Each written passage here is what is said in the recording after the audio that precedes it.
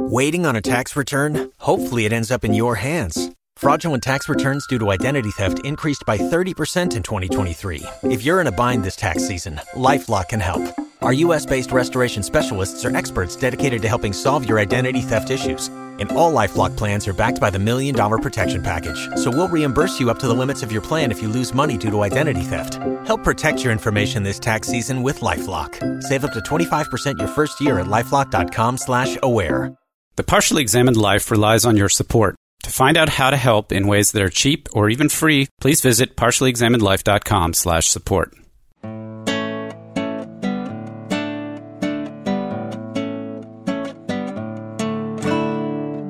You're listening to The Partially Examined Life, a podcast by some guys who at one point set on doing philosophy for a living, but then thought better of it. Our question for episode 237 is, what is violence? And we'll be discussing Walter Benjamin's essay, Critique of Violence, from 1920. For more information, please visit partiallyexaminedlife.com. This is Mark Linsenmeyer, neither lawmaking nor law preserving in Madison, Wisconsin. This is Seth Paskin in Austin, Texas. This is Wes Alwan, rebelling against mythical violence in Cambridge, Massachusetts. All right, so this is I want to say continuation, but it was kind of up in the air whether this was going to go before. It was actually supposed to go before episode 236, where we talked about Judith Butler's current book, The Force of Nonviolence. This Walter Benjamin essay, spelled Benjamin, pronounced Benjamin, was, I believe, the first thing that she cited in there. And there's a section later in the book that discusses it specifically. We've gotten a lot of requests for Benjamin over the years. He's another early Frankfurt School fella. Vaguely Marxist, although I guess at this point he hadn't actually read much Marx. Well, he's more of an anarchist in this particular piece. It becomes more Marxist, I think, over time. Mm-hmm. So I felt, this is just one essay. It's only 24 pages. So we're gonna take a session here to go through this. It's pretty weird. It's difficult. So I think there's plenty for us to talk about. But then we could maybe in the second half of the discussion, since we had the interview with Judith Butler, and now we'll have this essay in front of us. Can we connect the dots? What do you guys think? What do you want to get out of today? She has an interpretation of Benjamin. I don't know if it's her own. I've seen it elsewhere, and maybe people have just borrowed it from her, or she's borrowing it from somewhere else. So I think it's it's a thing, but to interpret Benjamin's critique of violence in a way that it is a good grounding for some forms of nonviolence, and not just an argument for anarchism, for anarchy, as it seems to be on its face. It seems to be a sort of anarchist manifesto, but Butler is going to do something else with it. So I think, Mark, your plan is good. We can see if we can figure out what Benjamin is saying, and then see what, in the second part of this, how Butler makes use of him. What'd you think of this, Seth? It's a challenging read. There's something about the way the language and the way he writes that kind of put me off at first. But when I took a deep breath and I took time to get into it and settle down, I found it to be pretty straightforward, if a little bit repetitive. I didn't take away from it that it was an anarchist manifesto. I understand how that interpretation is warranted, but I felt like it was a little more open-ended than that he was trying to provide literally, this in the sense in which Butler talked about it, a critique, which is an introduction of a notion of violence that doesn't fit kind of the normal sense of violence as we understand it, that would call into question the way in which we think about it. And for me, the end of it was a little more open-ended. It wasn't a rallying cry for me. At first, I was reading it and I was like, but I ended up liking it quite a bit. I think there's a lot there. It's not easy to get through if you don't slow down, though. Yeah, I think one of the initial parts that makes it hard to figure out what the hell he's talking about is just this word critique, which there were a couple essays we'll link folks to that were saying what kind of the German Gewalt. So critique is more like the kind of critique that Kant was doing, that he read a lot of Kant. So it's not necessarily, I hate violence, here's my critique of violence. It's, let's deconstruct the notion of violence. Let's figure out what its limits are, what its applicability is. I mean, he tells us in the first sentence what he's doing, right? He's just trying to figure out the relationship between violence and law and justice. And I think our naive kind of view of that is laws and justice exist to facilitate peace and to punish violence and therefore deter it. And we might even do some social contract theory and think by contrast about a state of nature in which life is nasty, brutish, and short. And Benjamin is going to try to get us to confront the fact that what establishes the entire system, a legal system or a system of justice or a state, which goes along with it, is itself necessarily some act of violence. But there's a violent element, and this, you interpret Gewalt broadly, and I think it does have this broad meaning of being not just physical violence or what Butler calls the blow, but it can also be force, it can be structural or systemic violence, some might call it today, but power in general. So that stuff is implicated in law and justice. Right. The translation of Gewalt, which in German carries the multiple meanings of public force, legitimate power, domination, authority, and violence. So this is from Notes on the Thought of Walter Benjamin, Critique of Violence by Signe Larsen.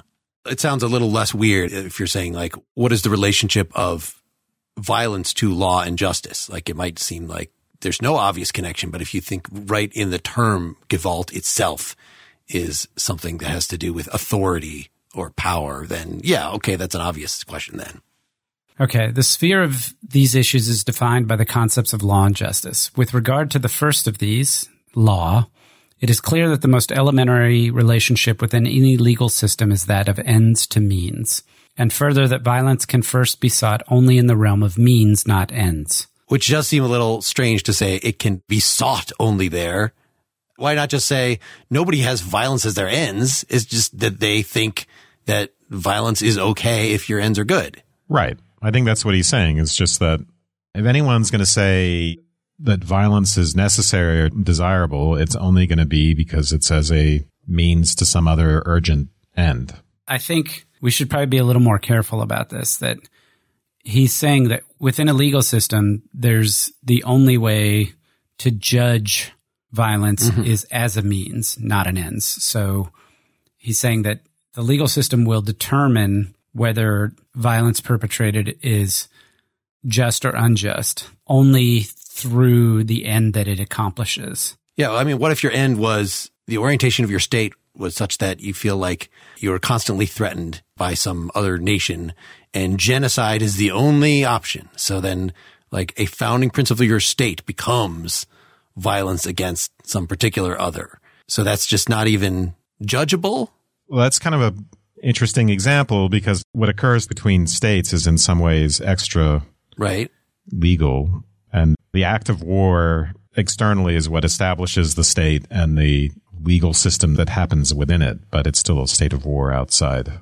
It is clear that the most elementary relationship within any legal system is that of ends to means, and further, that violence can be first be sought only in the realm of means, not of ends. I mean, I think we take those two claims separately, and he's going to make something of combining them. But why is the elementary relationship within any legal system that of ends to means? Maybe I just took it too much on face value. Let me step back and think about this. I think it's because we ask about, so in the case of rights, for instance, we will say that because people have rights, there are certain actions that you cannot take no matter what your ends, and the state can't take them and you can't take them personally. And it doesn't matter how urgent those ends are. There are certain means that are simply out of bounds. Certain things that are out of bounds. I took him to be saying that, well, and he does actually say this right there in the, if violence is a means, a criterion for criticizing it might seem immediately available. But if it's an end, there isn't. What he's saying on my reading is that the act of violence or the perpetration of violence, you cannot judge the act itself. You can only judge the outcome of the act. And if the outcome is judged as being just, then the violence is justified. If you judge the outcome of the act of violence as being unjust, then the violence is considered unjustified. Well, that's not his position, right? That's sort of a natural law sort of view. I'm not saying it's his view. I'm saying that's what he's saying, the way the structure is set up. Right. There are two different ways of looking at it, right? There's natural law and there's positive law. And what I said about rights is more of a positive law thing. There are certain things that are out of bounds because people have rights that, in other words, there's certain means that are off limits. That's positive law that occurs within the legal system once it's established. Natural law, state of nature stuff, that's where you can conceive of certain ends, including self-preservation, for instance, as so urgent that they would warrant violent behavior. But they are, for Benjamin, both. In both of these, you're thinking about violence according to the relationship between means and ends. And ultimately, he's going to want to move us beyond that. This is what he will come to find that he calls mythical violence. We'll get to that. But I think right now he's setting up the way that violence is normally evaluated and its relationship to the law according to the relationship between means and ends. But ultimately, he's going to want to move us beyond that. Yeah, one of the things that makes it difficult to even the very first sentence, its relationship to law and justice. Are we talking about positive law? Are we talking, in other words, laws that are actually passed by a legislature? I had to look this up. That's what positive law means as opposed to natural law, which is a philosophically thorny idea, but the idea that there is right and wrong written into nature. And so if you hold a positive law view, then that's a frame for evaluating. You're saying, and this is, I think, Hobbes actually fits into both these categories. From the positive view, I believe it was, he didn't believe that there was any sense in talking about ethics, that he was sort of like Thrasymachus in the Republic, that justice is determined by the strong. So that it's when you have a state, then the leaders of that state, whatever the mechanism is, sets up what ethics is. And so, of course, then there is no way to evaluate the justice of the laws themselves, except perhaps by reference to other laws. Maybe you could want the state to be consistent, but that would be it. Mm-hmm. Whereas natural law at least gives the idea that there would be some prior way of judging things, right? There's some laws maybe that God wrote into nature or that are teleological means of evaluation or something. What he says about natural law at the bottom of the page, it perceives in the use of violent means to just ends no greater problem than a man sees in his right to move his body in the direction of a desired goal. So, yeah, what I took from natural law was just the idea that you could justify violence given the right sort of end. I guess I was still interpreting his take on natural law here as a purely Hobbesian one. Yeah, that's what I'm saying, though. And in the Hobbesian state of nature, you're in it for yourself. There's no external legal system. And your ends, including self-preservation or really in its state of nature, whatever else you want, will justify violence. But within a system of positive law, you don't get to justify what you do in terms of, well, I had this very important end. You have to actually obey the law. Your means are directly regulated.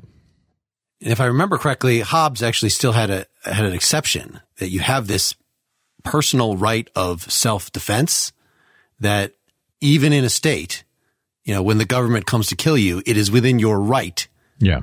In kind of an ambiguous way. It's the same right that you had in the state of nature. You gave up most of your right, but your right to defend yourself if the government is about to kill you is inalienable. You just can't give that up. What relevance does that have to this natural right of self-defense? Well, we're trying to explain the difference between natural law and positive law. Okay. So this thesis of natural law that regards violence as a natural datum is diametrically opposed to that of positive law, which sees violence as a product of history. If natural law can judge all existing law only in criticizing its ends, so positive law can judge all evolving law only in criticizing its means. If justice is the criterion of ends, legality is that of means. So that's a pretty mysterious passage I found. Yeah.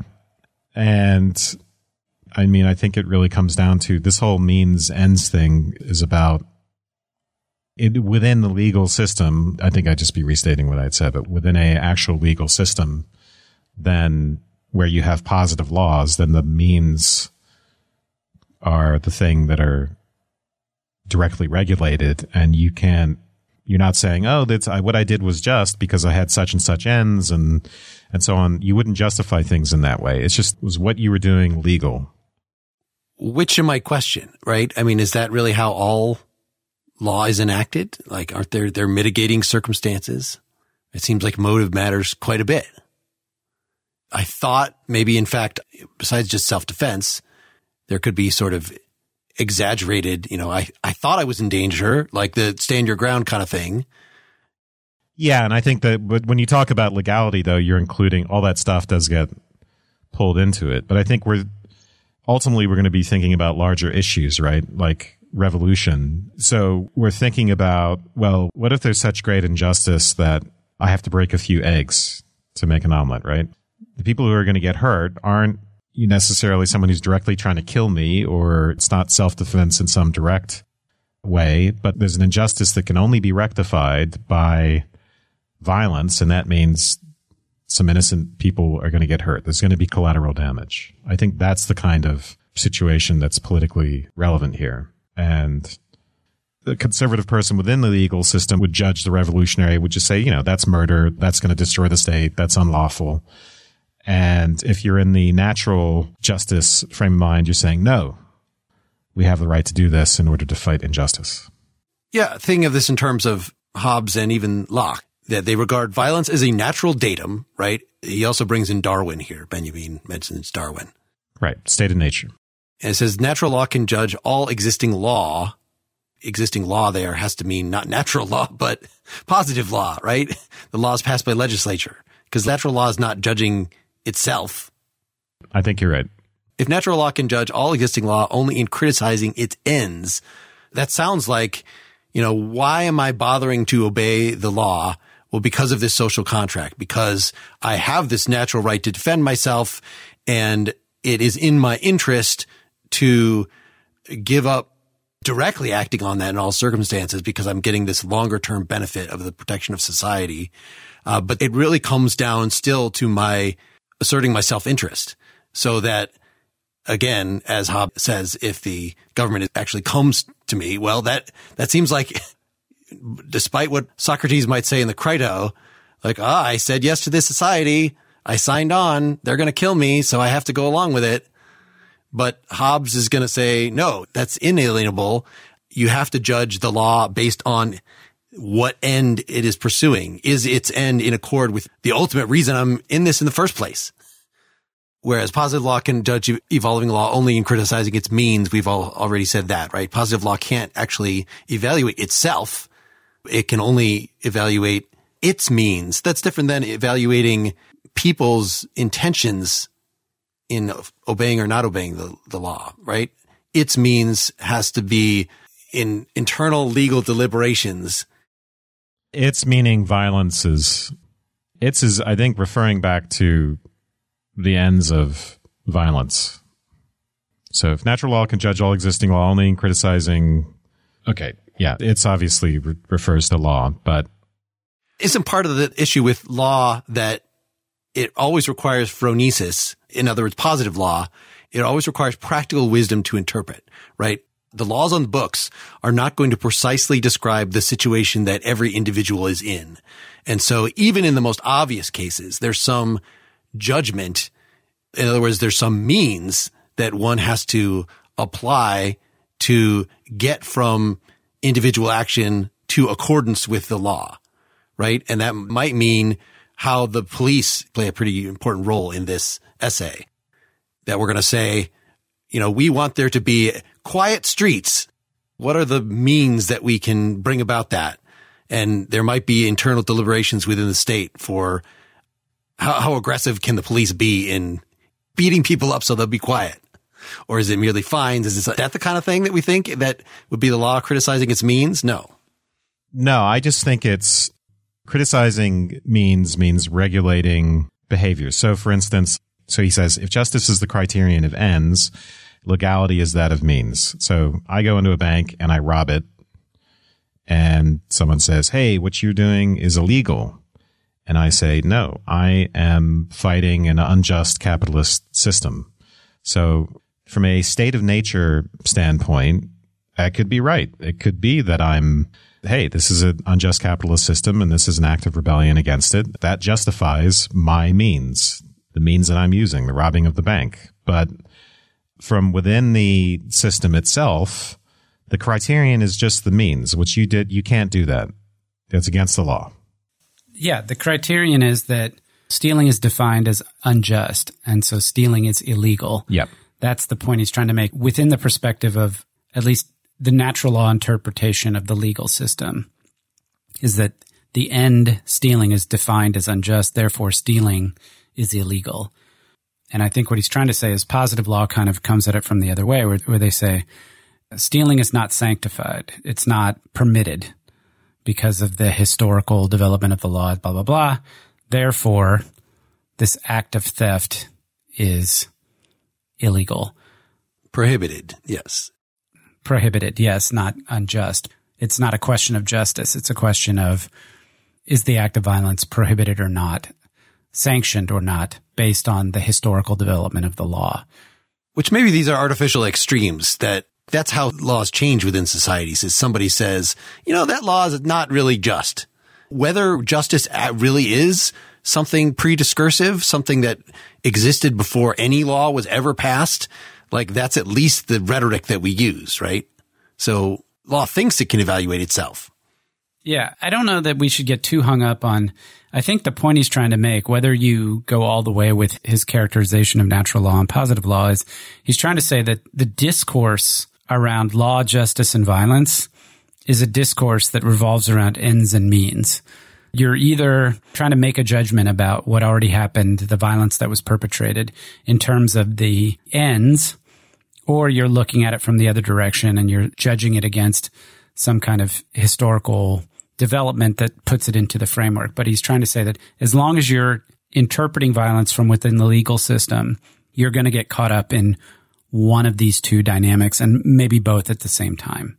Yeah. I mean, ultimately, this is going to be important, right? Because he's going to be giving us a version of revolution which supposedly will transcend this means ends dynamic, right? We're not going to be on the side of the anti-revolutionary, the reactionary, saying, no, this is against the law and they simply have the right to suppress. Nor are we going to be taking the line that more specifically, hey, these workers' conditions are terrible and therefore we have the right to be on strike until you fix that.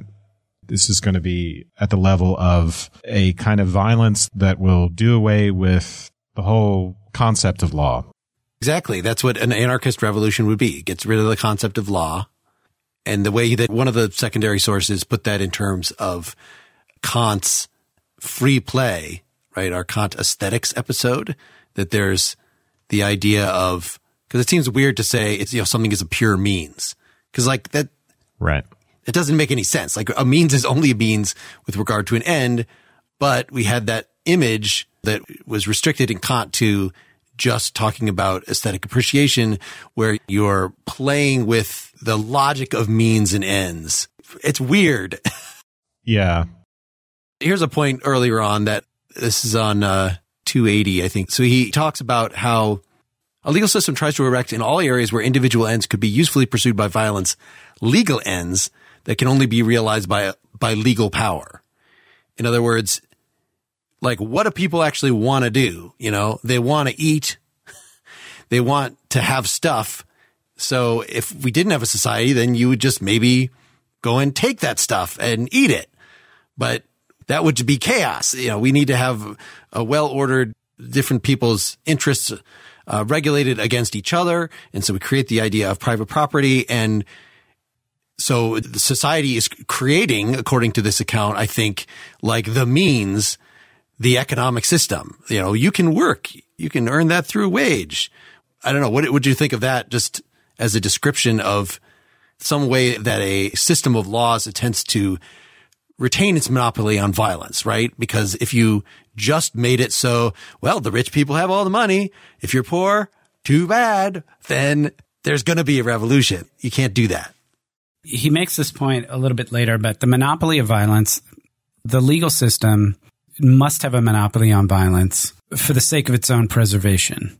So, he says a little bit later on that the reason why it's not okay for individuals to take violence into their own hands and inside of a formal legal system is not because they might do something unjust, but rather because it's a threat to the monopolistic power of the legal system itself.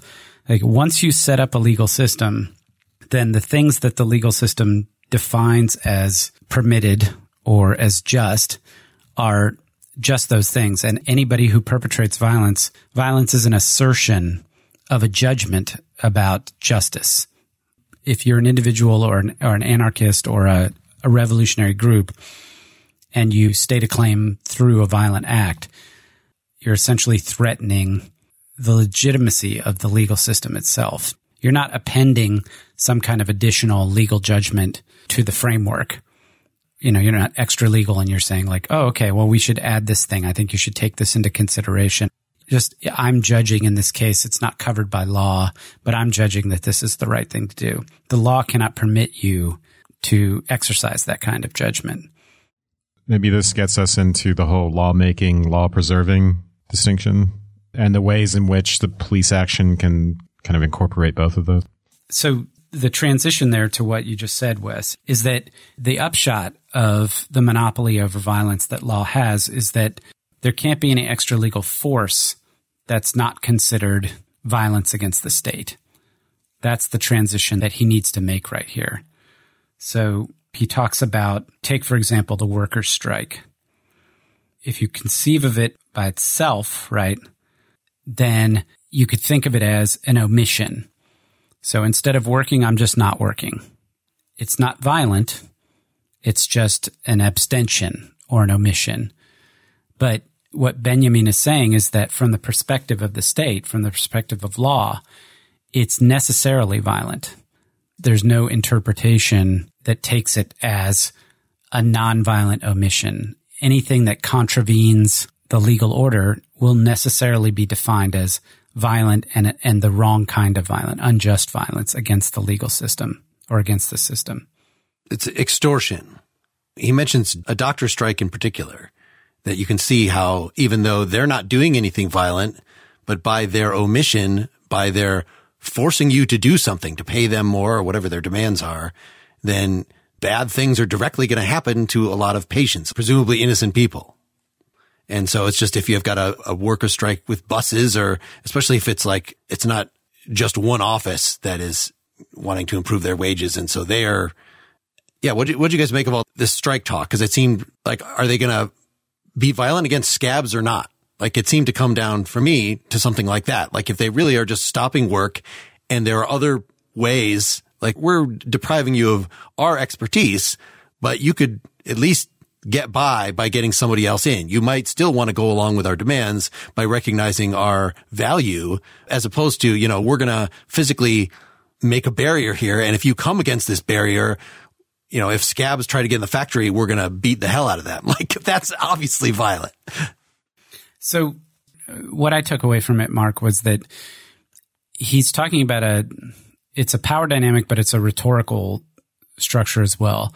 So I'm the state and I say, you're a doctor and you think the working conditions or the regulations or the way that we treat doctors in our nationalized, socialized system of medicine is unjust.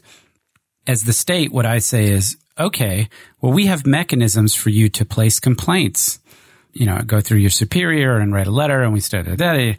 We have mechanisms for juridical, law-abiding methods for complaint and protest, and you should avail yourself of those.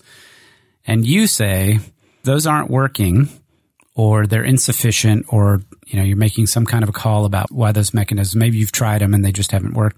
So you're going to take this action of a strike, not a general strike or a general revolutionary strike. I got a little confused about those things, but you're saying basically we can't accomplish what we want to accomplish through the means that you provide us, that you think are acceptable. So we're going to adopt some means that are not acceptable to you. And what he's saying is from the perspective of the law of the state, there's no way to interpret that other than as violent. And because the state's position is there is a mechanism and you're not using it, and your perspective is that mechanism doesn't work for me, that you're essentially threatening the legal order. You're threatening the establishment by virtue of doing this, and there's no other option for the state other than to recognize it as a violent act against the state and then respond accordingly by sending in the thugs or bringing in scabs or whatever the case may be. I know the way that Butler interpreted this is that we are getting to the notion that there can be overtly nonviolent acts, right? Standing in a row, it does not involve a blow, but yet according to the frame of that society, as you were just saying, Seth, since it's sort of performing extortion on society, then it is exerting a power that is supposed to be monopolized by the government. So the government then will call it violent, right? Whether any blows are being struck or not, even if no potential blows are being struck. And this is supposed to show that violence is relative to a frame, that it is socially constructed in some way.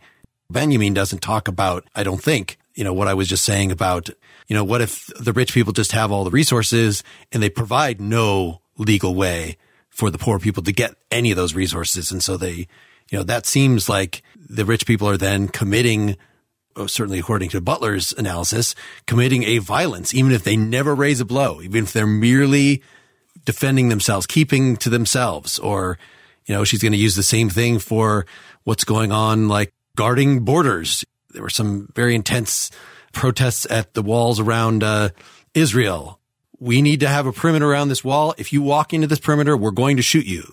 People were doing that. And so Israel was defending itself. This is exactly the kind of thing, the reason that Butler is raising this by saying, obviously, even though according to Israel's definition, walking in that area that they said was off limits constitutes a violent act, it seems like that she was saying, like, maybe we should use the common sense version of violence, that it involves a blow. But certainly it's going to be more confusing than that because of the other example that I gave about keeping the poor from adequate support.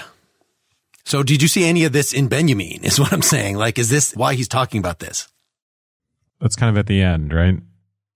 Is it? You talk about divine violence and all that. And no, but right here at the beginning, we're saying that by contrasting how violence would be judged according to a natural law view or a positive law view, then we're saying that violence is somehow relative to what view you take of it, right? And presumably within different societies, Seth was just saying, if anything that threatens the society itself is going to be deemed violent, then those are going to be different actions, right? It's going to be relative to what society you are. So in that sense, the specificity of what counts as violent, since there's no objective, the blow that you could point to, it's going to be relative to society. It's going to be socially constructed. That's, I think, implicit in the idea that you have to look to the means and the ends, It's not just socially constructed, it's particular. He mentions this later in the essay. Each individual situation has its own justification for the violence or not. It's not even a general rule. Law might be considered to be general or blanket, but the application of law is in every case an individual particular instance. So yes, it's socially constructed, as you're saying. I would say not socially constructed so much as it's socially defined, or it's contingent. I think he uses that word somewhere here in the essay, that the means can be contingent. That's essentially what you're saying, is that law is contingent because it's relative to the particular society itself and not some kind of absolute mandate. So he moves into, this is, I guess, one of the famous distinctions that comes out of this paper. He talks about a paradigmatic form of violence, military violence, the exercise of military power to take over land, for example, or establish rule in a particular place. And what he says, we can go into a little more detail, but essentially that military violence is sanctified after the fact through a pact, or through, he says ironically, that peace ceremony or a peace agreement is kind of like a sanctification of violence in the sense that it creates a new law. And so violence in that particular instance, like you go to war and you win and you redraw the boundaries of your country and you say, okay, now Alsace-Lorraine belongs to me instead of to you. And that gets written down in an agreement. And what you've just witnessed is a validation of the previous act of violence by virtue of the establishment, by virtue of this agreement, and the simultaneously founding of a new law. And so this is what he calls law-making violence, that there's violence that by virtue of what it accomplishes or in virtue of what it accomplishes establishes new laws, and that this is ultimately the threat that we talked about earlier of the individuals committing violence, is that if the state doesn't have a monopoly on violence, then it's possible that somebody else can perpetrate violence and establish a new law. And so it's kind of a little bit tautologous, but the idea is that the legal system has a monopoly on violence in order to preserve its monopoly on establishing law, since law is established through violence. All right. I'm just trying to distinguish in my head the lawmaking from the law preserving part of what you were saying. I was just focusing on lawmaking. There's a paradox, which is that however much our laws are designed to prevent violence or to help us live peacefully with one another, the act of establishing the state, establishing a system of laws, is inherently violent. So that's the lawmaking portion of that. And then the ways in which our institutions end up preserving the law through punishments and things like that.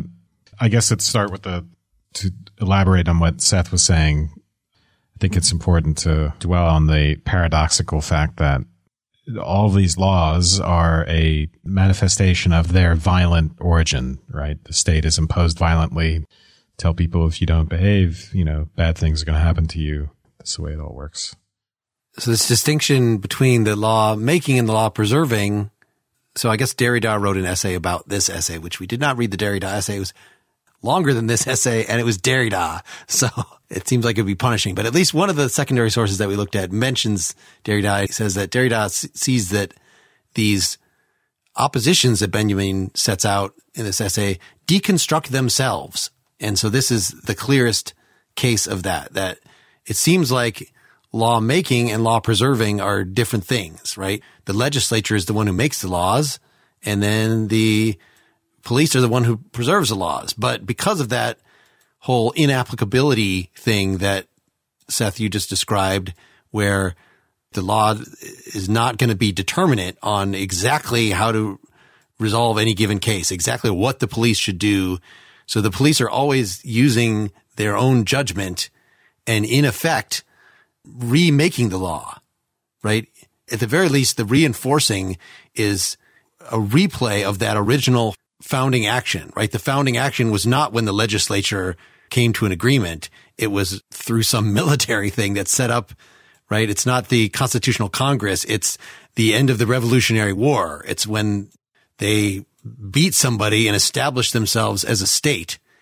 And thereby, if you were a British loving person living in the colonies, well, you better frickin' go back to Britain, or else you are going to now, whatever those laws are going to be, you're going to obey the local laws now and not the British laws. And so when the police then enforce that, they're replaying that same, it sort of de-emphasizes the work of the legislature, I think. Yeah. Like, is the work of the legislature, maybe you could interpret then as reinforcing, right? Because they're actually working out the end of the society is this society will survive, right? The end of the society is always itself, and it's founded on violence, according to Benjamin. And how that actually gets enacted, like the means, that seems to be what the legislature is working out. That, hey, if we allow murder, the state is going to collapse, right? It's not that we just hate murder in itself because we're taking a positive law view that, and this might be too extreme again, that, murder is only bad because we say it is. But the main reason, I think, that he might say that they determine what sorts of killings constitute murder, which ones are bad, is which ones are going to undermine the state itself. So that in passing any law, even one that seems like it obviously reflects a natural moral prohibition, we just want to, enshrine that natural sentiment that we all have, that divine commandment against murder. But no.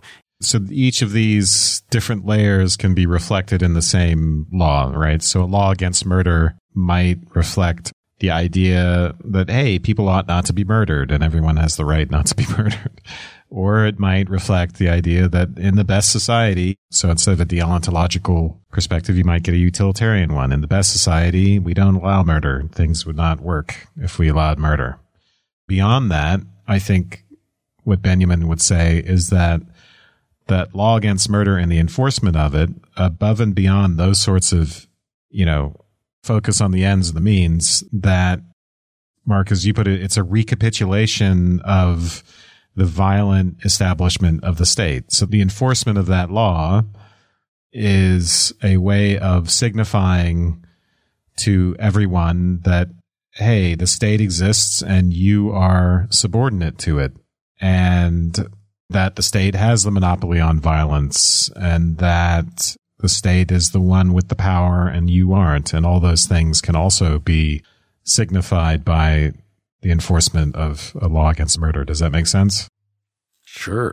So in one sense, it's about murder is wrong, but it's also very Thrasymachiean. It's a display of power, and it says we, the state, are the one with the power, and the laws and their enforcement are a way of expressing that primordial state-making, law-making violence. So there's always the danger that becomes the principal rationale. So you pretend that your good laws become pretexts for oppression, right? So I want to prevent murder, so I institute some draconian system of monitoring a populace too closely or harassing them.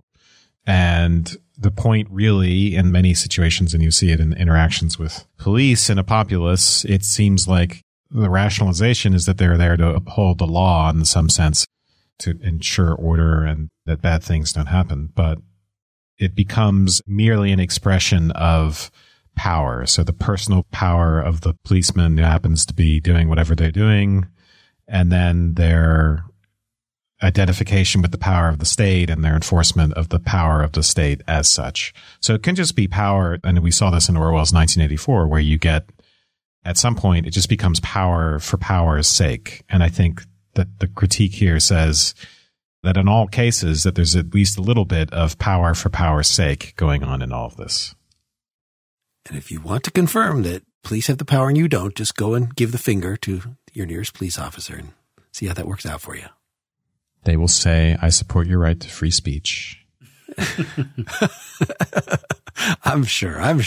But they will say that to you while they're beating the shit out of you. Let's evaluate this more in our second half. People can come back next week, or they can go to partiallyexaminedlife.com and get the full citizen version, and you don't have to wait. So there is a legal means to get the second half. You don't have to come clobber us for it. Thanks.